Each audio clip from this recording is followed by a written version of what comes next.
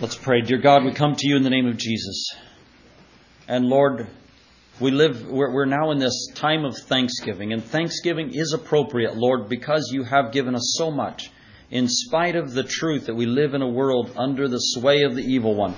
And this whole world lies in wickedness. And there's so much evil and deception and addiction and suicide and pain. And Lord, these things grieve us. And they grieve your heart. And yet your word tells us to not be anxious, not worry, but pray. And pray with thanksgiving. So, Lord, we're praying for you to do a mighty miracle in the life of this Stephanie.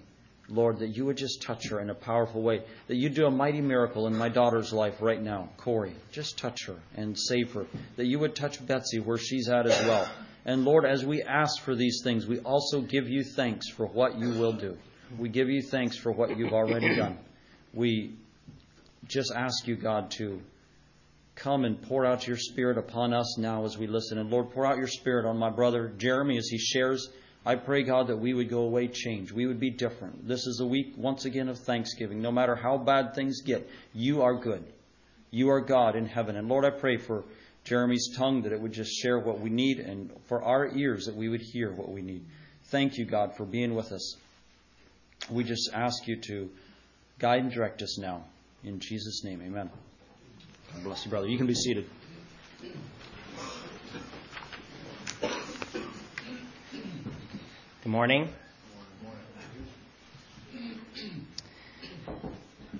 I'd like to share some things this morning about the book that you carried most likely in, the Bible. I want to talk about the Scriptures today. A couple weeks back, or maybe it was a month ago, we played a sermon here about the head covering, and we went through one of the chapters in the Bible in 1 Corinthians about the head covering, why we obey that, why we look at that, and why we take that seriously.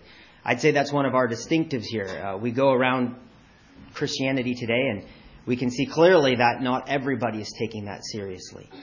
Another distinctive, I believe, that we have here is that we hold reverence to this. We look at this, as it says on the front of my Bible here, it says Holy Bible. We look at it as something that's holy, and we look at it as something to be obeyed. We look at it as something that we need to take seriously.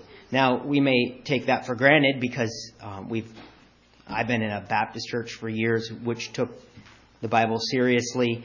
But there are other denominations out there that would put other things at the level of Scripture. For example, the Catholics and the Orthodox would put their traditions at the same level as the Scripture. The Mormons would actually have a whole other book, the Book of Mormon, that they would hold and put at the same level. But we are putting the Bible as its own entity, the one book that we've looked to as an authority. So I want to look at that this morning. In many ways, the Bible is kind of like something that we would set up as a rule, something that we would measure by. If you could imagine, what would you think if a construction worker, you hired a construction team to come build a house, and they showed up and they had no tape measures? What would your house look like by the time it was done? What would you want to get on that plane that Boeing just got built by a bunch of machinists who never used any calipers or micrometers? They just eyed it, you know. It looks good. You think that you'd be comfortable getting in that engine as it turns on? What about that police officer that pulls you over and he has no law to back him up? He just does whatever comes to his thought. As the Bible says about Israel, it says, in those days there was no king in Israel, but every man did that which was right in his own eyes. And I'm afraid too much of our society today is doing that, what is right in their own eyes. I remember several years ago sitting with my brother at Raji. I think some of you met him. And I remember he started toying with the idea that maybe the Bible wasn't authoritative. Maybe it wasn't authentic. He started toying with the idea that maybe it wasn't a rule. You know, maybe it wasn't something. It was just writings from man. And now today, where he stands 3-4 years later, is he has decided that God, in his own words, is just like a big blob in the sky. He doesn't know how to have a relationship with him. And that will be what you will get if you decide in your heart that this does not have an authority. This is not from God. hopefully this morning, I hope by the time we are done that you will have a respect and a desire to study the Bible and to take it seriously and obey it. I know many of us here believe this, but it's more of a reminder. Just like we believe in the head covering, it's more of a reminder. Why do we believe in the head covering? Why do we take this so seriously? Now, this has been attacked since the beginning of time. We can read right in the beginning of Genesis when God gave a command out of his own mouth. He breathed a command out and said to Eve, "Do not touch the tree." What did the devil do? He came right away and said, "Yea, hath God said." Did God really say that? Did he really mean that? And we can see from the beginning of time that the devil's plan is to come in and put these thoughts in your mind. Did God really say that? I was reading to my children this last week about Balaam and how Balak the king called him and said, "Curse these Israelites." And he got up there and he couldn't curse them. He could only bless them because he could only do what God wanted him to do. And so then he tried again, curse a different time, try to curse these Israelites. He couldn't do it. He only blessed them. Third time, curse these Israelites. Couldn't do it. He could only bless them. Finally, they came up with a scheme, a plan. Since he couldn't curse the Israelites, what he could do is deceive them into bringing in wives from other countries. I think it was Midian. And they would marry these Israelite men and they would bring their gods in. And through that deception, they cursed themselves. And in the same way, if the devil can get you to question his word, if he could get you to question the scriptures and say, "Yeah, God said, is this really from God?" we'll be in the same boat. And so this morning, first what I want to do is start off with a history of the Bible. Maybe you know this, maybe you don't, but just in case, for those here that don't, I want to go through it and take the time. First of all, this is the best-selling book of all time. The third best-selling book, many of you have heard, The Lord of the Rings. It sold 150 million copies. The second best-selling book was A Tale of Two Cities by Charles Dickens. It sold 200 million copies. And the Bible, so Lord of the Rings was 150, Charles Dickens was 200. The Bible has sold 5 billion compared to 200 million copies and translated in over 2,000 languages.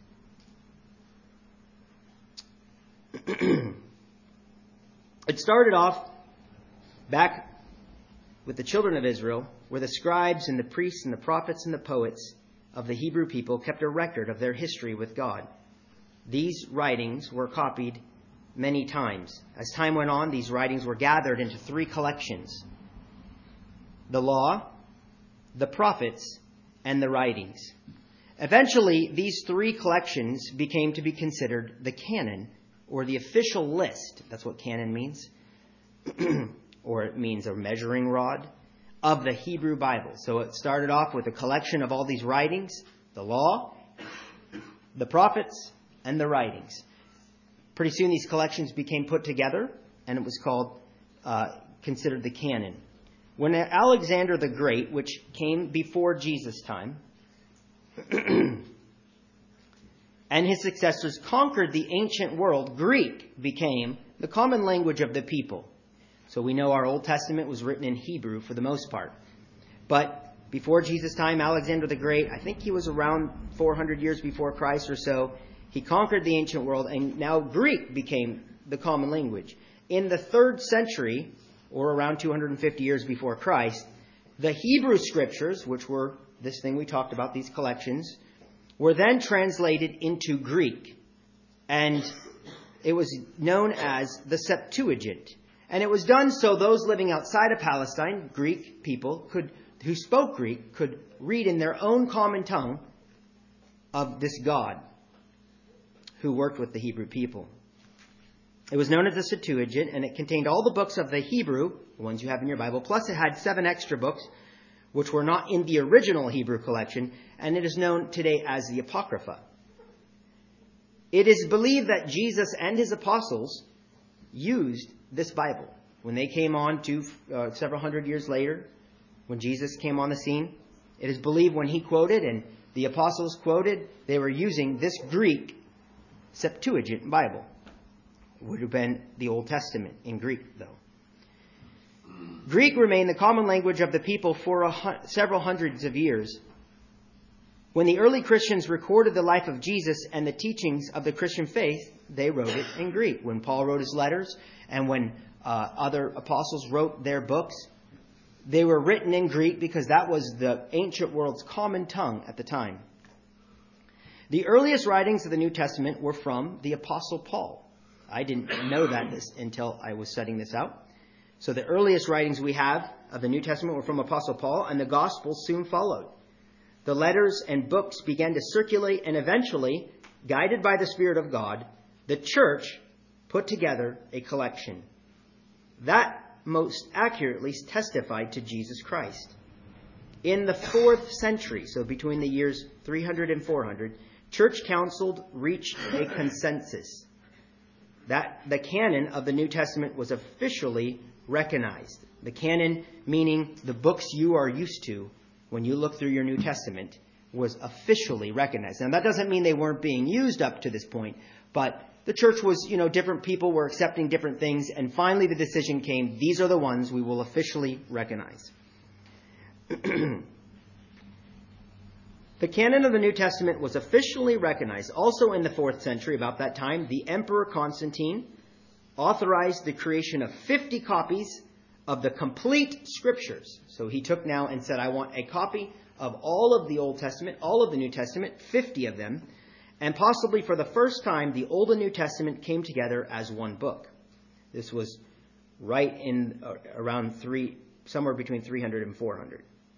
Almost immediately, scholars began translating it into languages for Christians living in other parts of the world. See their heart. See the heart of men for thousands of years has been to get the Scriptures into common tongue of the people. It was important to the early church that as many people as possible have access to the Scriptures. One of the most significant was the Latin version called the Vulgate translation by Jerome. He spent 20 years living and studying in Palestine in order to make an official translation of Hebrew and Greek Scriptures into Latin.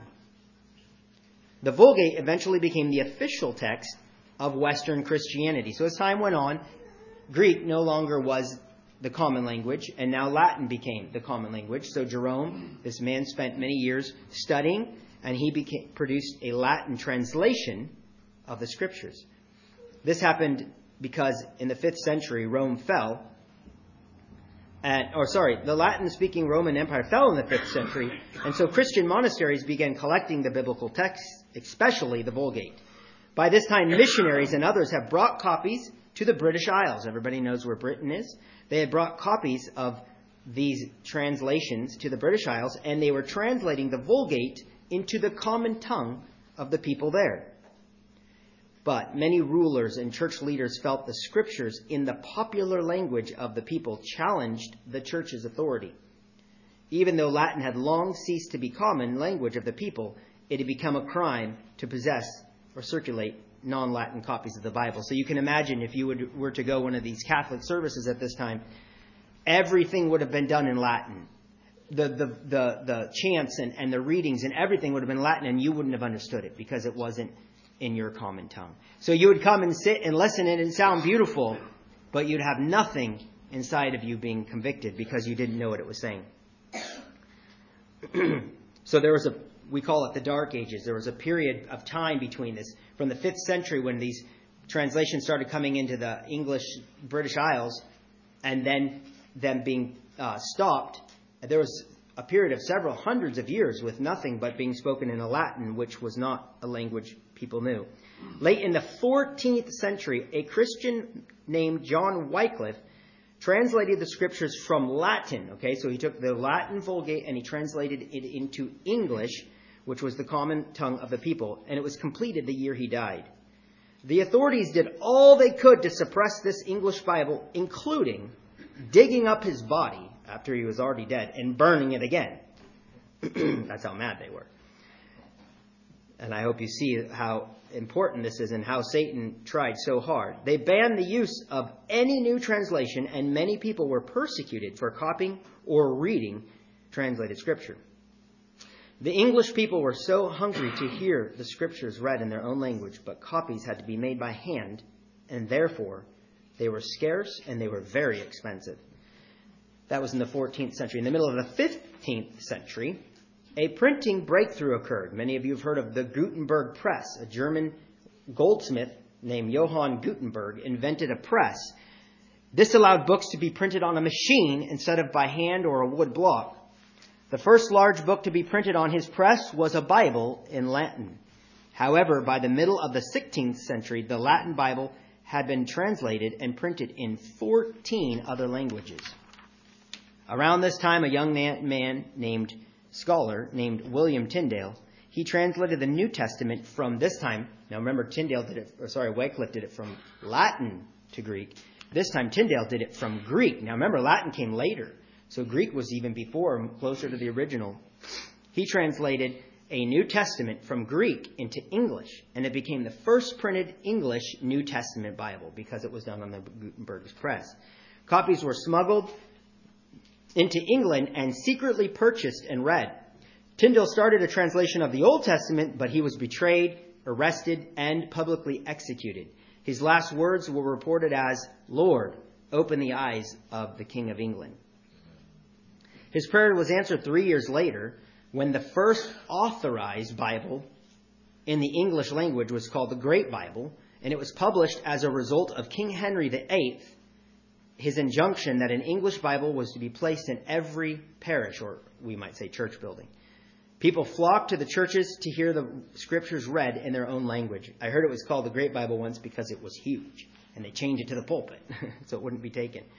Early in the 17th century, King James I authorized a new translation.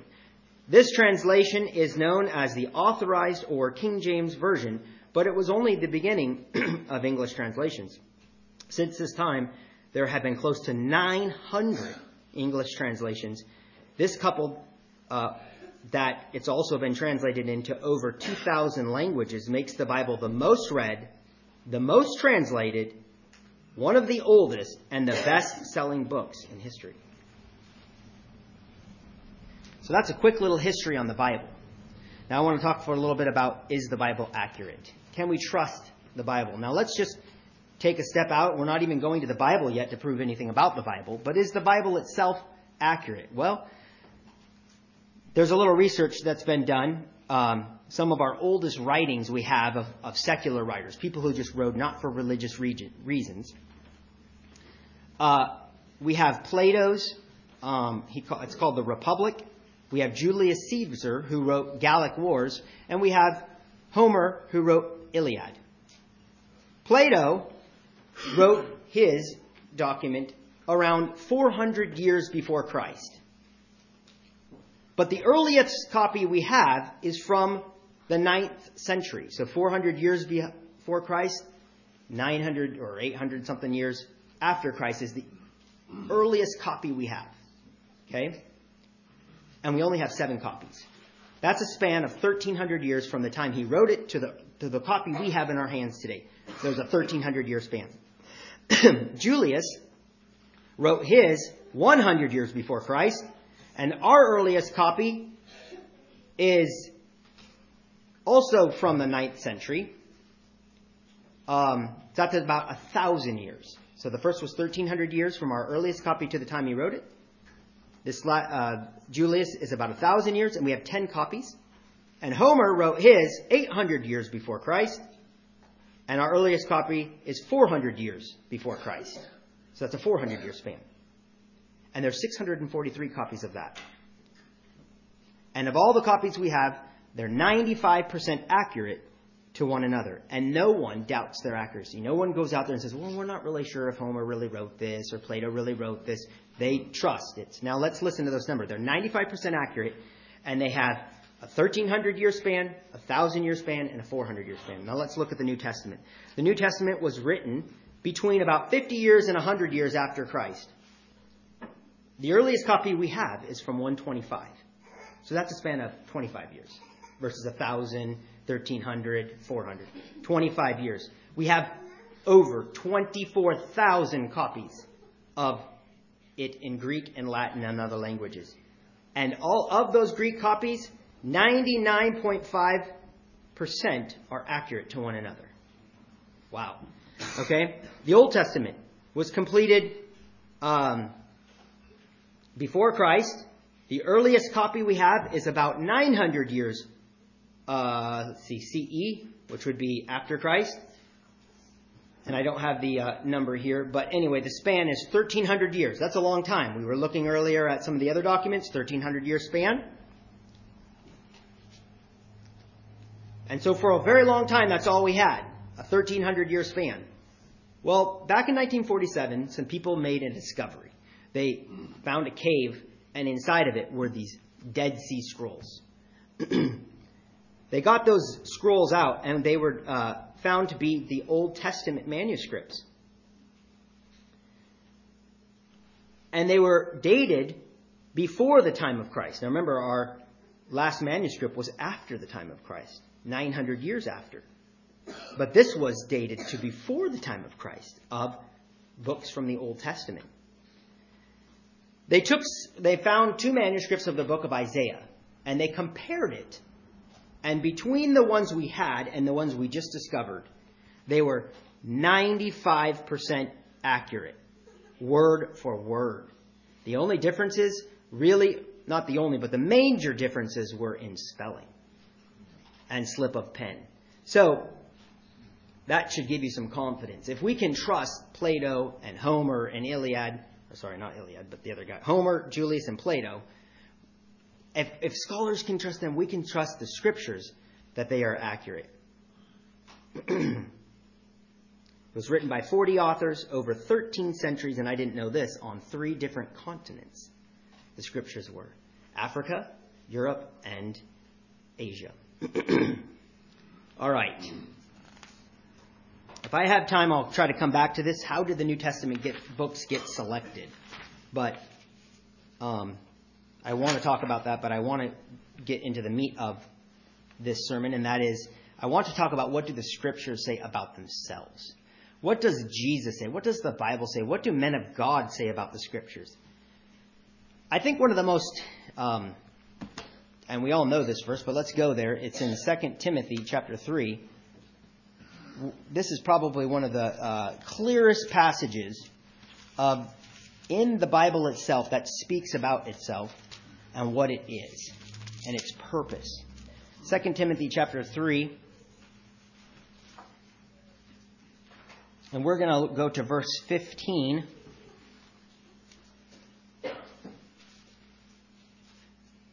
Paul is writing to Timothy. Timothy is a disciple of Paul's. Paul is an apostle. And he is encouraging Timothy to remember the things he has taught him. Remember that there's going to be evil men coming, that he needs to remain strong. And he reminds them that from a young child, verse 15, thou hast known the Holy Scriptures. Now I'd like to ask this question to you.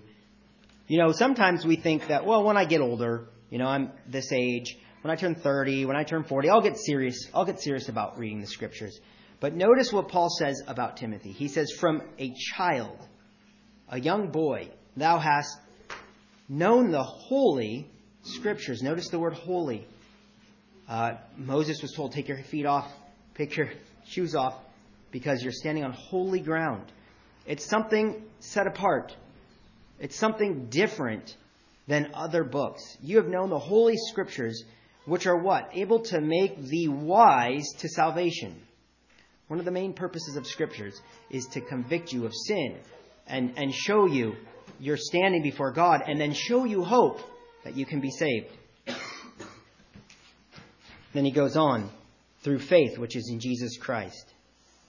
I'm going to take a quick side note and say, how many Christians I've seen, they grow up and they use the Bible to find all of their doctrines and who Jesus was in salvation, but then they want to then just start throwing things out, right? And just start making their own religion and deciding how they want their version of Christianity to go. But yet, you wouldn't even known about a Jesus. You wouldn't even known about a salvation if it weren't for this book. So you either take the thing and go with it all the way, or don't take some of it and then decide to re-engineer it on your own. And so he tells them, as a child, you've known the Scriptures, which are able to make thee wise unto salvation. Verse 16, he goes on, all Scripture is given by inspiration of God. We'll stop there. This means breathed by God. You think of the very beginning of time when it says God spoke. You know, if you feel yourself speaking, you can feel breath coming out. As you breathe and speak, it takes breath to speak. And so, when this verse is saying, what Paul is saying to him is all Scripture. Everything that is considered Scripture is given by God's breath. It's given by His own voice. It says in another passage, as men, how does it go? Holy men of God were moved by the Holy Spirit. All Scripture is given by inspiration. It's not just a book we can go to and say, well, I think that in this area that's his opinion, but in this area I'm going to take it serious. It's all given by inspiration of God. It's breathed by God. And it's profitable. There's a profit to it. What is our profit for reading it? It's for doctrine, or we could say for teaching. It's for reproof. I wrote down what reproof means, if I can find it quickly here.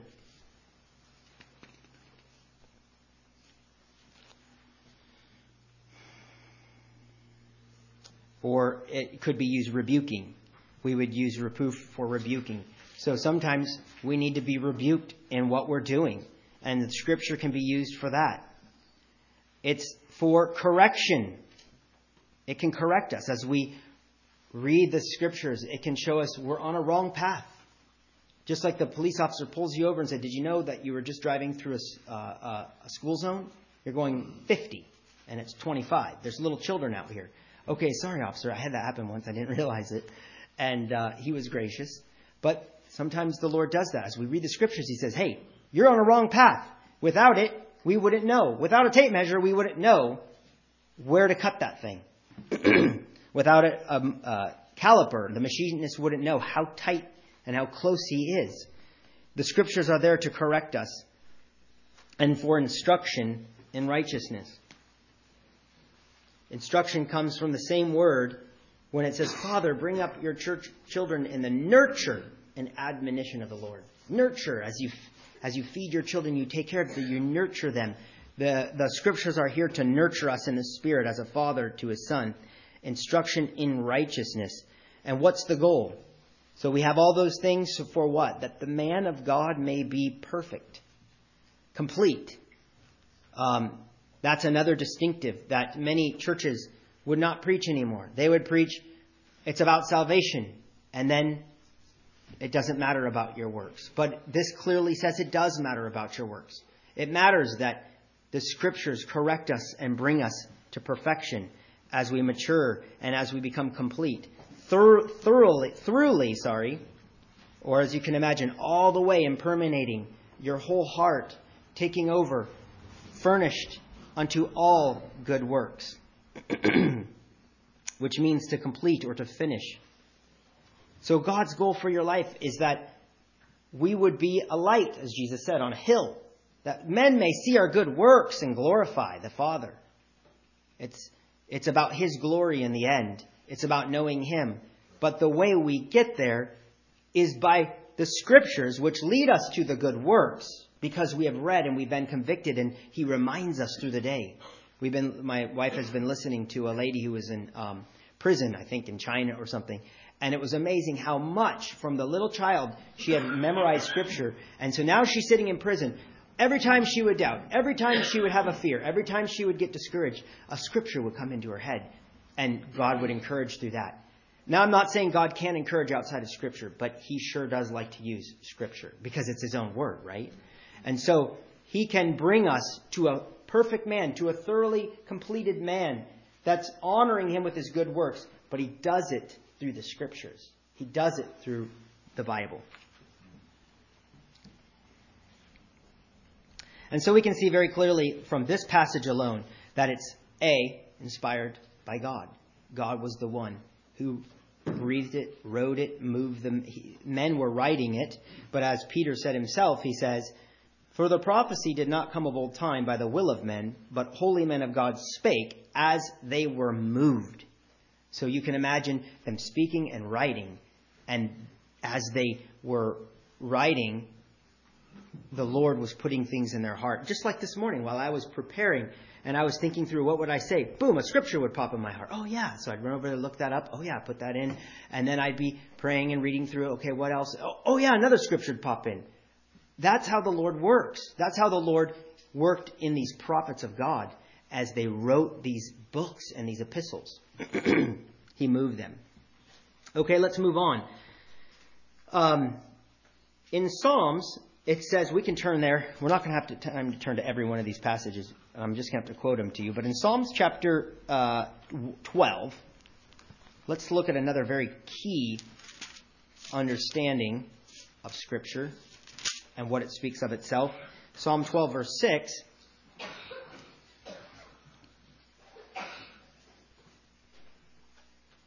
It says here, the words of the Lord are pure words, as silver tried in a furnace of fire, purified 7 times. Thou shalt keep them, O Lord.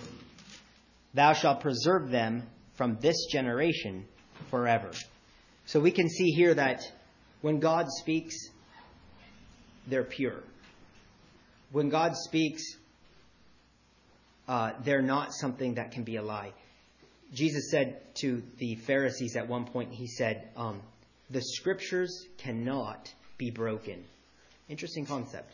The scripture cannot be broken. He's trying to make a point with them, and he says, and the scripture cannot be broken, to make his point as he's quoting this.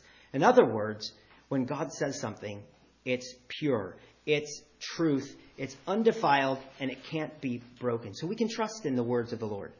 And it says also in this verse that it's like silver tried in a furnace of earth, purified 7 times. It's not just one haphazard, quick little jot, and it's not quite all the way there, but it's been gone through and purified 7 times as silver. And with silver, as you purify it, all the dross comes to the top, and you take it off until it's perfect and it's ready to be sold. In the same way, the word of God is like that. And then it says, thou shalt keep them. Thou shalt preserve them from this generation. So not only are they pure words, but they're kept words. They're preserved words. They're something we can look to and put our trust in. I won't turn to this one, but in Psalm 119:42, David says, so shall I have wherewith to answer him that reproacheth me, for I trust in thy word. For I trust in thy word. David trusted in his word. Turn to Psalm 138:2.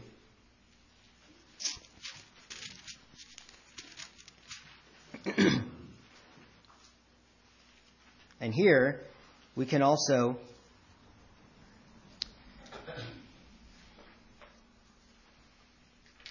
at the latter end of this verse, it says, I will worship toward thy holy temple. I will praise thy name for thy loving kindness and for thy truth. And here's the truth we can learn. For thou hast magnified thy word above all thy name. What kind of importance does God put on his word? He puts it above his own name. Isn't that interesting? That not only is it something we can trust and that's pure, but even God himself puts his word above his own name, which is an amazing concept for me to ponder.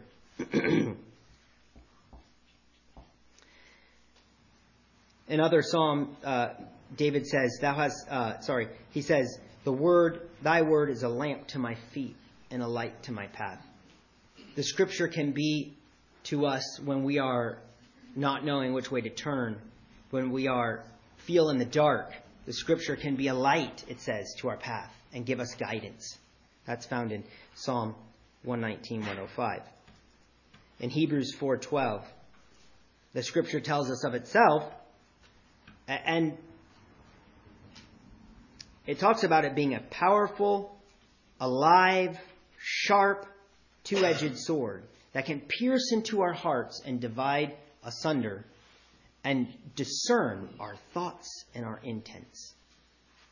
Now I want to take a quick little bunny trail, and I'm going to make it real short. But sometimes we read the Word of God and we think, well, what's the difference between that and the Scripture? And I'll say this. It's like J.B. Weld. You need 2 parts. What good is half J.B. Weld? Like if we really needed to weld some metal together and we just stuck half the goo on and walked away, you'd come back the next day and it'd just be like, bleh, right? but you need two parts. It's a two-part epoxy. As soon as you put these two things together, it's like a chemical reaction goes on. And we watched a video on how amazing J.B. Weld is compared to all the other one-part glues. It's phenomenal how well it holds up under pressure. And it's the same thing with the Bible. If you come to the Scripture with three ingredients, number one, a humble, believing heart. Okay, a humble, because God resists the proud, right? He's not going to show you anything if you come there thinking it's all about you and what you can learn and teach, right? If it's about you wanting to know God, a humble, believing heart. That's one part. The second part is the Holy Spirit. Jesus says to the Pharisees, search the Scriptures, for in them you think you have eternal life, but you've never heard His voice, neither does His word abide in you. So, once again, you can have the Scriptures, but if you don't have the Holy Spirit, you don't have a humble, believing heart, and then the last part is the Scriptures. Now, you throw all those together in a big mix, and you're going to get like J.B. Weld out of it. You're going to get the Word of God. See, the Word of God is not going to do anything in your life and be alive and powerful and all of these things if you don't come to it with a humble, believing heart. If you don't have the Holy Spirit, you have to have the Holy Spirit in you, convicting you and making this alive. Okay, so we're going to get off that bunny trip. And so, it's alive, it's powerful, and it discerns our thoughts and our intents. That's what it says about itself. Peter, one of the apostles of Jesus, said this. He said in 2 Peter 1:4, he said, whereby are given unto us exceeding great and precious promises. Okay, are these not the promises of God? Where else are we going to get the promises of God? Right? What, are you going to make them up on your own? No. You're going to get them from here. So, it's been given unto us the exceeding great and precious promises. And there's many, many pages of them. Right? That by these you may be partakers of the divine nature. You want to be more like God? You want to be more like Jesus? You want to be partakers of knowing God? It needs to come from here. It needs to come from faith, believing in the precious promises that He has given us and taking hold of them. And so, we can see clearly that these words in here can help us become partakers of the divine nature.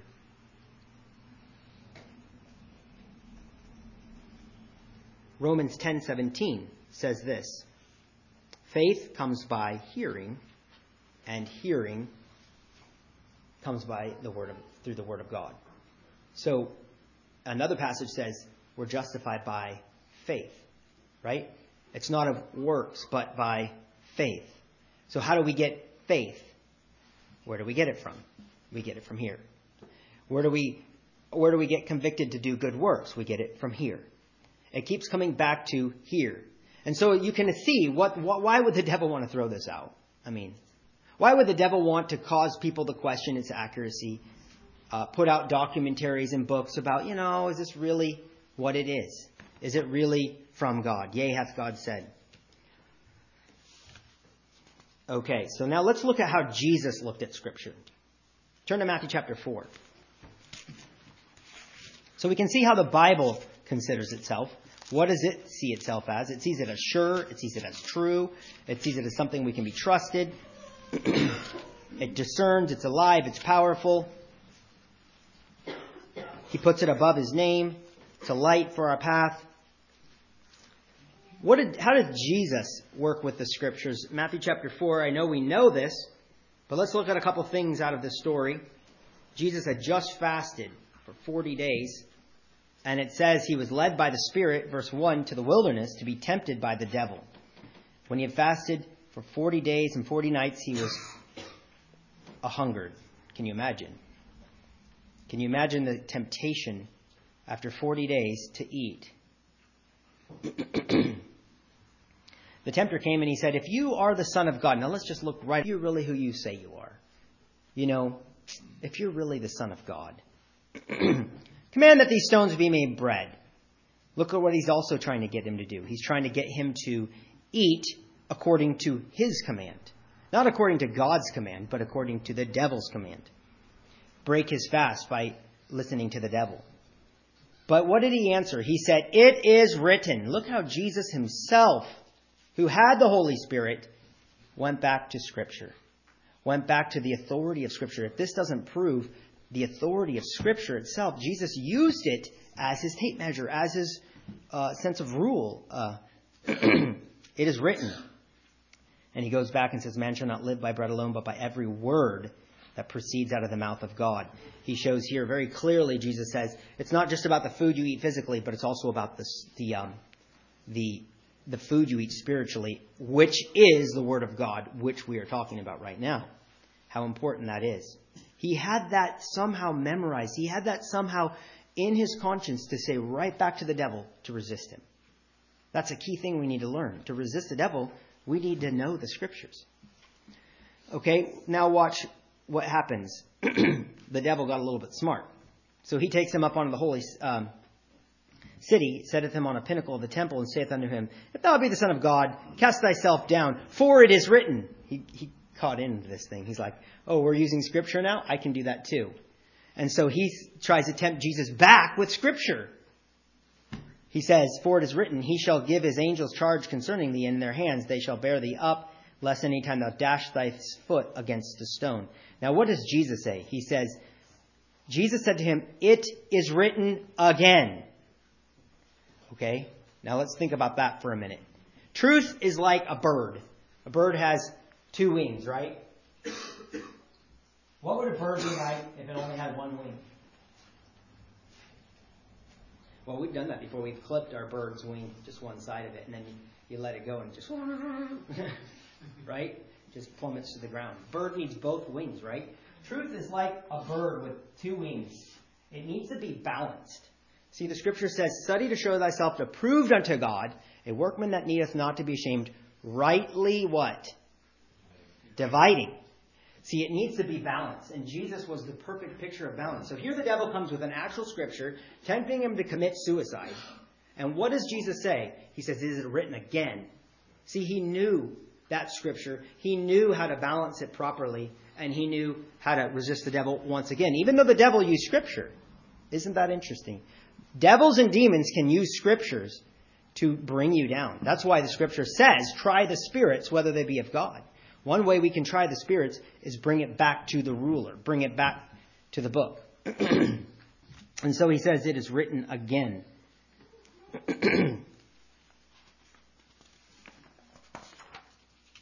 Jesus most likely knew the passage that says, thy word have I hid in my heart that I might not sin against thee, right? Against God. He had hid these things in his heart. Think of the time when he was a little boy. And where did his parents find him? At the playground?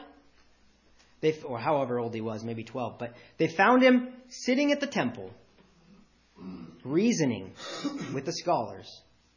And he wasn't just asking them as a little child. And so here he is now able to stand with the devil and resist him with Scripture. He gets tempted again. And Jesus says once again, this time he tempts him with power, all power. The devil says, I'll give you everything if you'll just fall down and worship me.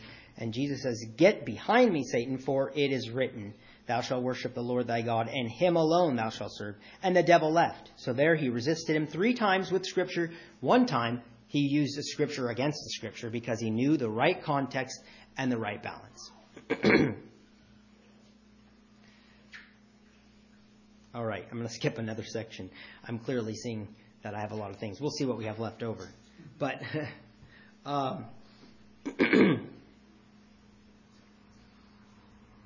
what does God think of studying the Scripture is a heading I have here. I just quoted it, but I'll say it again. 2 Timothy 2:15 says, study to show thyself approved unto God. Now, if you look this up, it's not the idea of a book study for knowledge. It's the idea of an apprenticeship. Like you would, I remember when I was young, I wanted to become a machinist. And so I went as an apprentice to learn how to be a machinist. Well, that meant I sat in the machine shop, I worked in the machine shop, I swept the floors, and they taught me a little bit here, a little bit there. They let me do different things as I apprenticed. This is the idea. It's not just coming in here to learn knowledge, but it's coming in here to learn how to do the thing. Study to show thyself approved unto God, a workman that needeth not to be ashamed, rightly dividing the word of truth. And so, the scriptures themselves tell us to study, but for the outcome, as we read earlier, of glorifying God with our good works, of becoming a perfect man, becoming complete, not just for knowledge. And I have been in that too much, where in the end it was just for more knowledge. What does the Bible say about knowledge? It says knowledge puffs up. Okay, in Acts chapter 17, verse 11, we also see that, and I don't know if it's Luke or who is saying it, but you can turn there if you want. Acts 17, verse 11. It says, talking about the Thessalonians and the Bereans. You probably heard the term, are you a Berean Christian? We can read verse 10. It says, and the brethren immediately sent away Paul and Silas by night to Berea, who, coming thither, went into the synagogue of the Jews. And then it says about these Berean Christians, they were more noble than those in Thessalonica. Isn't that interesting? Like the Bible itself is comparing two churches, and it says this one was more noble. It was more in the right place. The church of Berea. And why? In that they received the word with all readiness of mind and searched the scriptures daily whether those things were so. So that when they were here, they were ready. Their minds were alert. They were listening. They were receiving. They were eating it up, right? But then they would go home and they would say, is that true? They would search the scriptures. Of course, they probably didn't have the scriptures at home, but wherever they searched them, they would search them. And they would say, are these things true? And when you think about that, they're searching Paul's words. Apostle Paul, they're still searching to see if even what he was saying was right according to the scriptures. Now we know that, nowadays we know that Paul is right and we don't have to question that. But in their day, they weren't sure. So what did? They took it to the scriptures to see and prove if it was right. And that's what we have to do with everything. A new book comes out. Oh, it sounds so exciting. Okay, take it to the scriptures. Does it match up with the scriptures? And the Bible says when you do that, you're in a noble place. So I can clearly see that according to those verses, and I already quoted the one from Jesus when he was a little child going to the synagogue, that he wants us to be students of the scripture. I have a couple quotes from the early church. These are men that lived after the time of the apostles and the church. And so listen to their quotes. These are men that were in the middle of this group called the Gnostics, and the Gnostics were wanting to change all the understandings of Christianity. They were wanting to say Jesus wasn't who he said he was. These were men that were in just a very harsh time of persecution. Many people were being killed. And what did they say? They said, we have known the method of our salvation by no other means than those by whom the gospel came to us. They're saying, we listened to the people that brought the gospel to us. Which gospel they preached, but afterward, by the will of God, they delivered to us in the scripture. So they're saying, we stick to the scriptures because that's the people who were with Jesus. That's the people who would know, most likely would know the truth if there were any. Origen said, no man ought for the confirmation of doctrines to use books which are not canonized scripture. If you want to confirm a doctrine, if you want to make sure it's right, go to the scripture, he says. Don't use other books. Cyprian said, for those things are to be done which are there written, if it be commanded in the Gospels or in the epistles of the Acts or the Apostles, then let this holy tradition be observed. In other words, he's saying, go to the Scripture. If they're in the Gospels, in the book of Acts, or in the epistles, then we can do and participate in those traditions. And then Athanasius said, the Holy Scriptures given by inspiration of God are of themselves sufficient toward the discovery of truth. And then he says a little bit later, divine Scripture is sufficient above all things. Now, I'm out of time. If I had time, I would have talked a little bit about what the King James translator said about Scriptures. I would have talked a little bit about how do we get our books in the New Testament. If you're interested in those things, I can tell you afterwards. But in closing, I want to say this. Where are you headed? I had this thought this week and it convicted me. If you were on a Navy ship and you were out in a boat and this boat has orders, it's going to go from here and in 3 days it's going to be over there. You get to your destination, okay, from here we're going to go over there. And when you get in the boat, that's what you do. You get there, you get to your destination. But along the way, you notice there's these logs and plastic floating around in the sea. And they just go where they want. They just float around on the top of the ocean. And they're here one day, and they're over here another day, and they're over here another day. Which one of those better pictures your life? The ship or the logs and the plastic? Are you becoming a student of God's Word? Are you becoming a studier of the Scriptures? And are you memorizing them so that if we do go to persecution, God can use that so that He can correct you in the day when you are erring in your path? Or are you more like the logs that are here 1 minute and over here another day? And are you taking these things serious? Are we taking the Scriptures serious? We've all grown up with this, and it's easy for me, and I can sense it in my heart to just be like, yeah, it's the Bible, I'll get it when I can. When other generations, they had nothing, and when they could get their hands on it, they would die for it, right? To have it in their own language, and we have so many translations now. So where are we at? Are you like the ship with a course, and we're going to be here in 3 days? I'm going to memorize this verse this week, and by the end of the week, I'm going to have that memorized. This week, I'm going to read through this chapter, and this chapter, I'm going to let the Word of God not just read through the Bible, but I'm going to let the Bible go through me.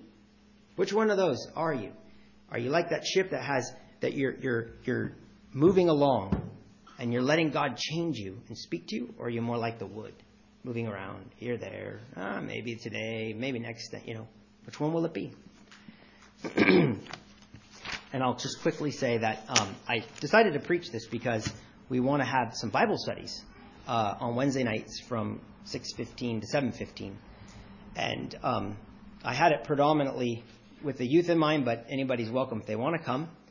And I just want to share some techniques on how I've learned to study, and then we study together. And we pick some passages of Scripture, and we study it. But we study it with the intention of becoming partakers of the divine nature. Not with the intention of just more knowledge, but study it with a purpose, with a course that we're headed. So thank you for listening.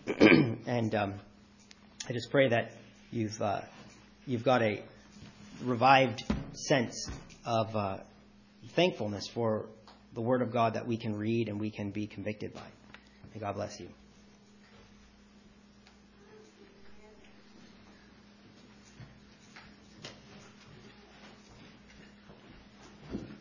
Thank you very much, Jeremy, for that refresher in some ways, and in some ways new information, at least for me, about the Word of God, what it is, the Scriptures. It is written. Can we say that like Jesus said? You mentioned the Bible study coming up on Wednesday night, and just to clarify, what's the first date? Sometime in December. Sometime in December. So not sure we'll be notified. Is that right? Yeah. Okay.